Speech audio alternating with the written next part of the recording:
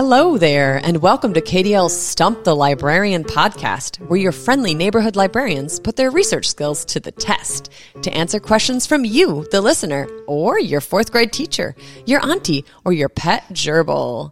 I'm Jill, and I'm here with Liz. Hi, Liz. Hi, Jill. So we have some great questions from our listeners today, but before we get into those, do you have a favorite place you've traveled to?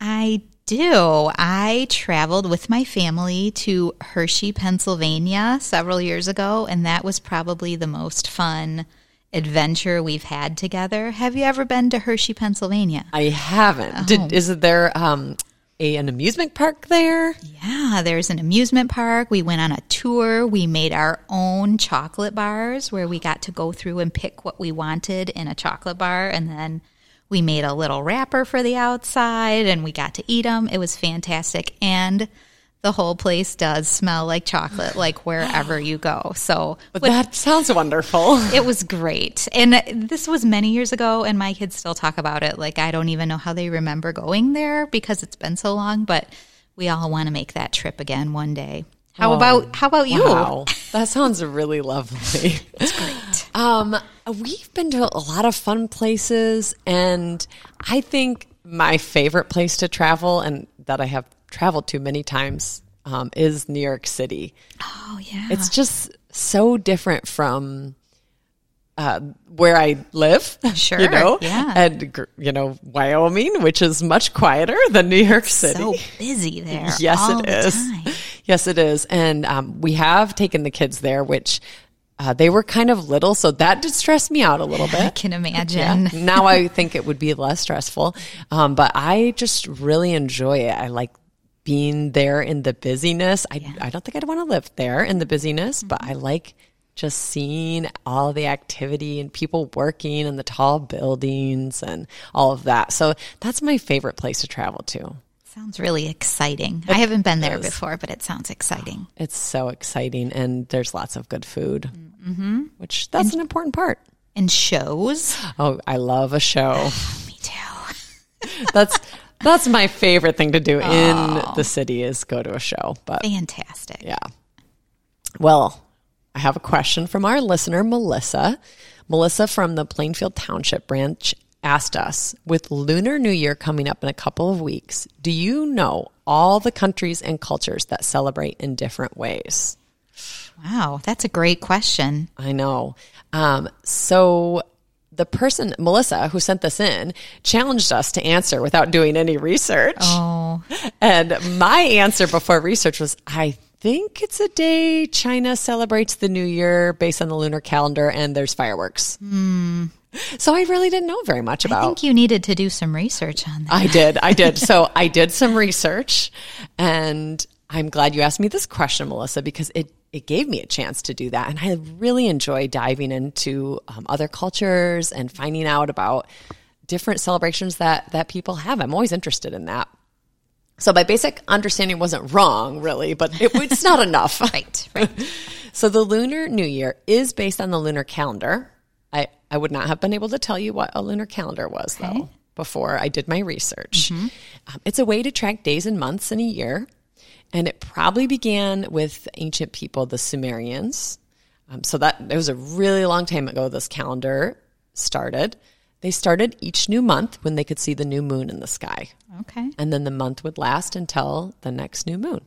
And so that is how a lunar calendar worked. It works a little bit different now. I'm not going to get into it because it's too many days, and so you have to have, like we have a leap year, you have to add that kind of thing to have a lunar calendar. But that's how it works. So people in China used a variety of this calendar with the leap years included part, beginning each new month with the new moon. Officially, as a country, they used that until the year 1912, which is pretty modern, really, when they switched over to the Western calendar that we used in the United States. So I did not look up every country in the world to find out, but my guess is that countries probably officially use the same calendar for business purposes. That makes sense. Yeah. So that made sense to me is why they would do that. But culturally, they still use the lunar calendar. So a lot of families will still use the lunar calendar in their homes. the lunar calendar is not only used in Chinese culture, it's also used in other Asian cultures, but also in Jewish culture and also in Islamic culture. They use a lunar calendar. Interesting. Yeah, and they look a little different because they do the leap year thing a little bit differently. But that part isn't the most important part because we're talking about the Lunar New Year. Right. Yeah. So Lunar New Year starts on the new moon that arrives sometime between January 21st and February 20th. So it changes every year where the moon falls. And it is a 15-day celebration. Fun. Yeah, so it's not just one day. It's a 15-day celebration. And in China, it's actually called the Spring Festival. Okay. Yeah, so it starts with the first day is the Lunar New Year. Or in China, it could also be called the Chinese New Year. And then there's 15-day celebration. It's a really important time where everyone goes home. Lots of businesses are closed. School is closed. And for the whole time? Yeah. Wow. It's like Christmas break or, spring break, I guess, the spring festival. So it's a really important family time. There are plenty of other countries that celebrate Lunar New Year. Vietnam, South Korea, Malaysia, Mongolia are just a few. But I'm really going to talk about the cultural traditions in China today. I think all of those countries would have kind of their own take on these cultural traditions, but we're just going to focus on China today for the sake of time. Sure.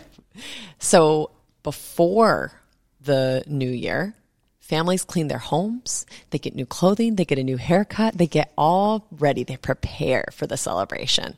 And then that first day, like I said, is the New Year's Day. Your celebration is to usher out the old year and bring in the new year with luck. So you do that, you wear red clothing, you have fireworks, you have red decorations and lanterns, and you might have how we have the Thanksgiving Day parade in New York City. That's like a huge event and it's televised. But then around the country, there might be smaller like parades or like a turkey trot or something like that. They have that in China too. So they have a really big 5-hour-long televised program. Wow. I know. They have like acrobats and stilts walkers and they have folk art and drum performances and all those things. So you might stay at home with your family and watch that, or you might go to like your own town's local neighborhood celebration. Exactly. Yep. So it's like a huge party. And then there's also special food, like rice balls or oranges or dumplings. It's a big party and it's really important. So at the end of the 15 days, there is another festival. So during the 15 days, there are different things that, and these things are really specific to cultures, like different things that you might do during that time, like different gifts that you might give or different things that you might do to prepare for the new year. But that end of the 15 days, there's a second festival and it's known as the Lantern Festival. Oh. And at that time, there's like mini paper lanterns. I'm linking a video in the show notes from Scholastic, and it's specifically for like school-age kids, and it shows you the things that I'm going to talk about now, which is helpful because it's very neat to see and it's hard to describe, and I'm going to do my best. But during the Lantern Festival, there will be like rows of lanterns draped across the city streets, like tied from building to building that you're walking under, and they're all lit, and they're supposed to be guiding you into like the new year and bringing you joy and luck. There is also often parades at the Lantern Festival, and that sometimes you'll see like a dragon that's carried by maybe 15 or 20 people. So it's really long and it's high above their heads, and they'll hold it on a pole. And that is a very neat thing to see. So definitely watch that video because you'll see that dragon carried by so many people in the parade underneath those rows of lanterns. So the Lunar New Year is a time of reunion. That's what it really is. It's a time of reunion for families, for friends, and it's a time where families will reflect on their past year and then they celebrate the joy of the new year. It's also a time of gift giving, but unlike some other holidays that we think about, like you wrap a present, you actually give money and you give it in an envelope, usually a red envelope for good luck. And then you get that money and it's your luck money that you can spend however you want. fun. I know. So it's really, it's an important thing. And you can see that it doesn't just happen in China, even though I was talking specifically about China today. Some of the information that I found was from a Chinese American Cultural Center in Philadelphia, like how they celebrate Chinese New Year or Lunar New Year here in the United States. And you'll see that there are celebrations of the Lunar New Year all over the United States as well, where there's pockets of communities of people who celebrate Lunar New Year. Right. So that sounds amazing. It's so cool. It's really neat to learn about how people celebrate. Right. It's an important part of culture, celebration. Thanks for sharing that with us. Yeah. I learned a lot. Do you have a fact of the day for us? I do have a fact of the day for us today. And today's fact of the day comes from a National Geographic Kids book that I found on our shelf here at the Amy Van Andel Library. It's called How to Speak Animal. It's a guide to learning how animals communicate. And it was new in September, so that's kind of exciting. And it tells how all different animals communicate with each other and with the rest of the world. So my fun fact is about ducks. Ducks squeak, whistle, coo, quack, and croak. And they learn how to do this when they are still unhatched ducklings.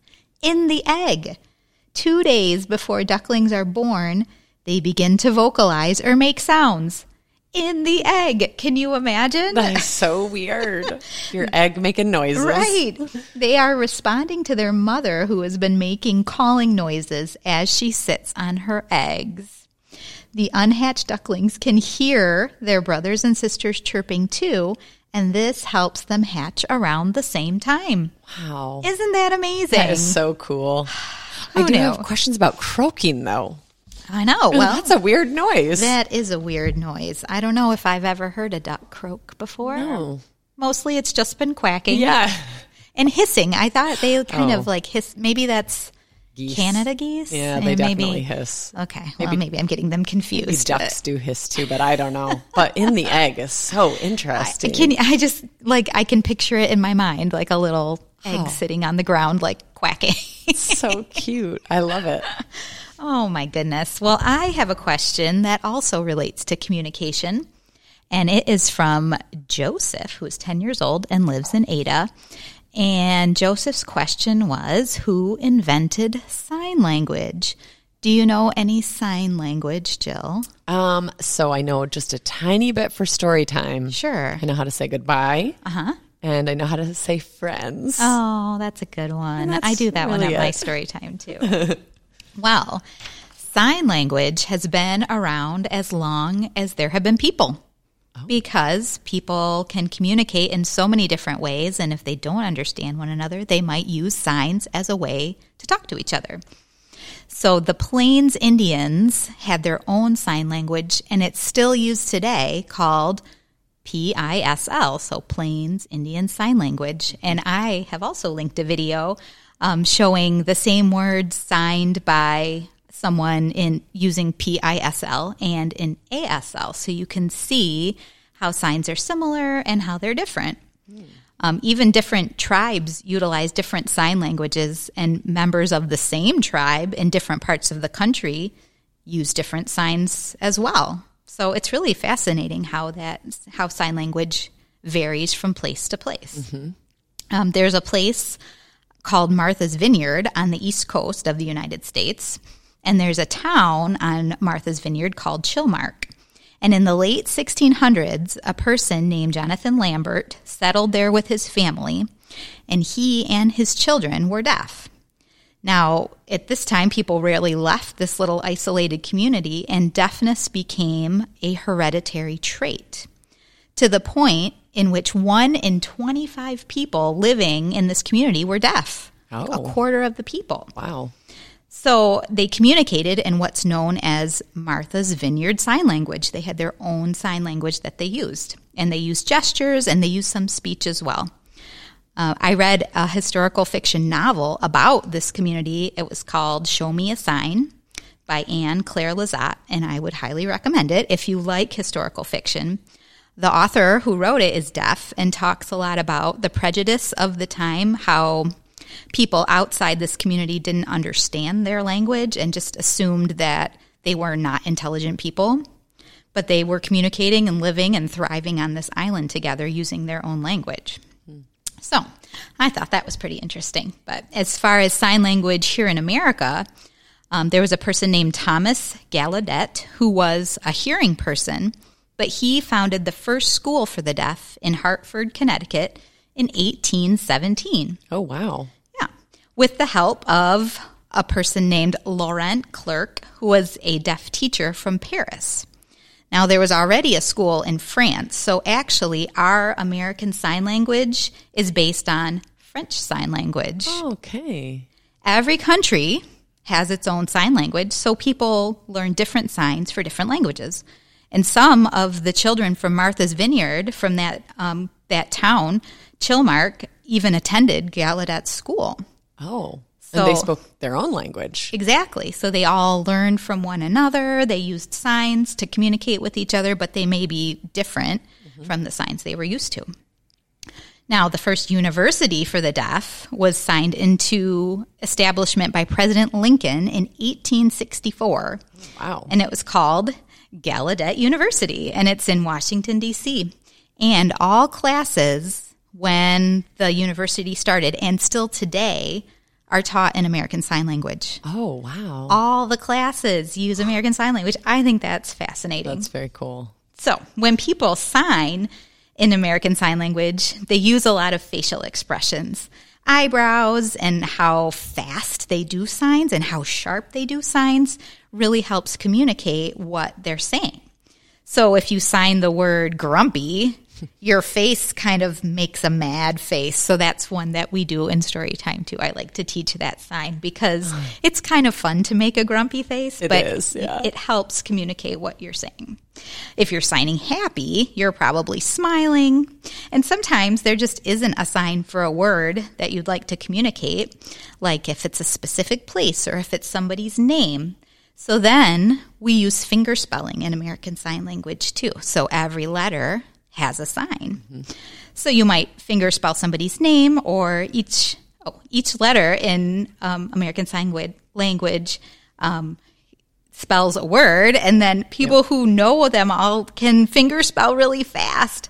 So like any new language, it's hard to learn at first, and you might go slowly. So if you're trying to communicate with someone who signs really fast, you might sign the word for slow down, please, or I'm learning. American Sign Language is even offered as a language learning option at some high schools. Oh, cool. So, yeah, and Kent District Library even has a database online called ASL Defined Database, and then you can take lessons, you can do practice, you can see signs for lots and lots and lots of different words. So I highly recommend, if you're interested, checking out that database. I just remembered that I learned that the alphabet in Girl Scouts. Oh, okay. Because the founder of Girl Scouts was deaf later in life. Do you remember the name of the person who founded the Girl Scouts? Juliet Gordon-Low? There you go. Yeah. Is she in your notes? She's not. Well, she's not an important part of American Sign Language, just an important part of Girl Scouts. Right. But that's interesting that you would learn some signs when you're in Girl Scouts too. It is. Yeah. It is. It's a cool thing. Yeah. So I have a book that I've been reading. You do? I do. And I wanted to talk about, I'm going to talk a little bit about the book that I'm reading, but I wanted to talk about rereading. And you and I talked about rereading a little before we started the podcast, and you aren't a rereader. I'm really not. I'm a re-listener. Okay. I like to re-listen to audiobooks, but I'm not a rereader. Yeah. I am a rereader. So I'm rereading something, so I can already recommend it, even though I'm only maybe 5 chapters in, because I've read it. I don't even know. I haven't counted. But I love rereading. So I'm gonna tell you quick fire 3 of my favorite rereads. Harry Potter, the whole series. Of course. I'll reread it over and over again. Flora and Ulysses, which I almost thought about recommending today because of how much I love it. It's by Kate DiCamillo, and it's about a girl and her superhero squirrel.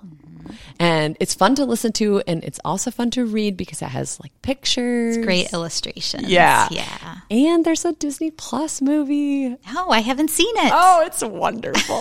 I really like it. And then the third one, which I'm going to actually tell you that I'm re-listening to, I'm actually listening to it this time right now, which is Little Women.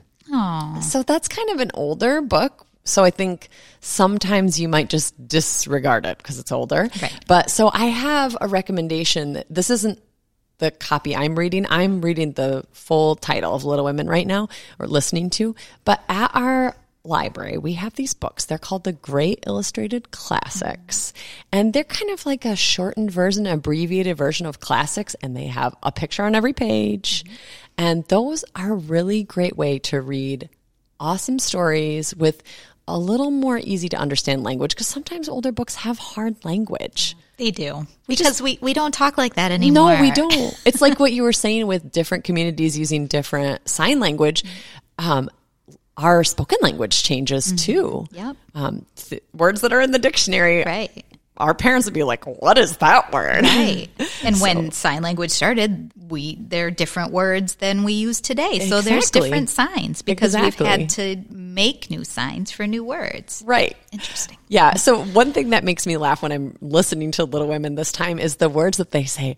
Oh, don't use slang words. Like the words that they are saying that are slang, like drat, like that. Nobody says drat. And then no, that was like a naughty slang word for them. That makes me laugh. I love to hear that. But if you want to read a classic book that is a fun classic book, but maybe just a little easier to understand, check out those Great Illustrated Classics. We have so many of them. Yeah. And we probably have a title that would interest you no matter what you're into, because there's some like spooky, like Frankenstein. That's too scary for me.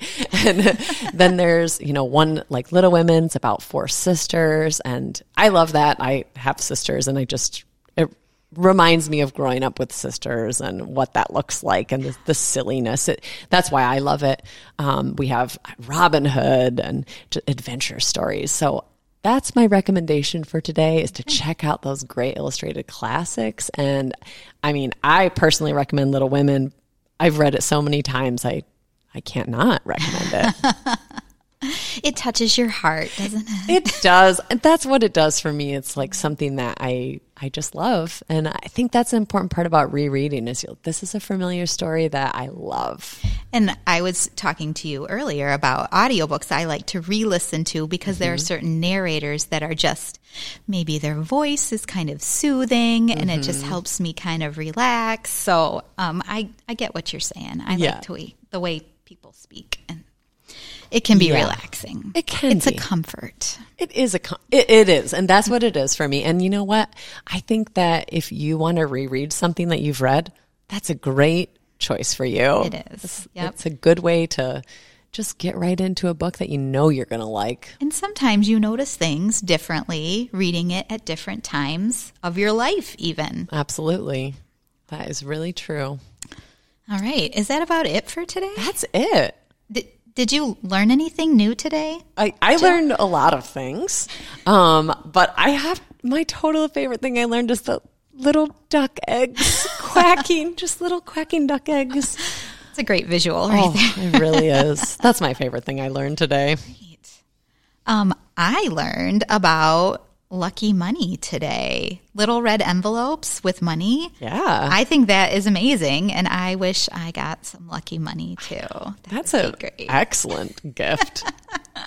All right. Well, I think that's it for us today. We thank you for all of your amazing questions and helping us to learn more about our world too. For more info or to send us your own question, head to kdl.org/stump. Tune into the next episode where we answer more of your questions.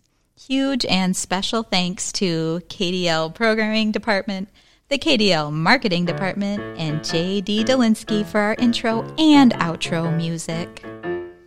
Bye. Goodbye.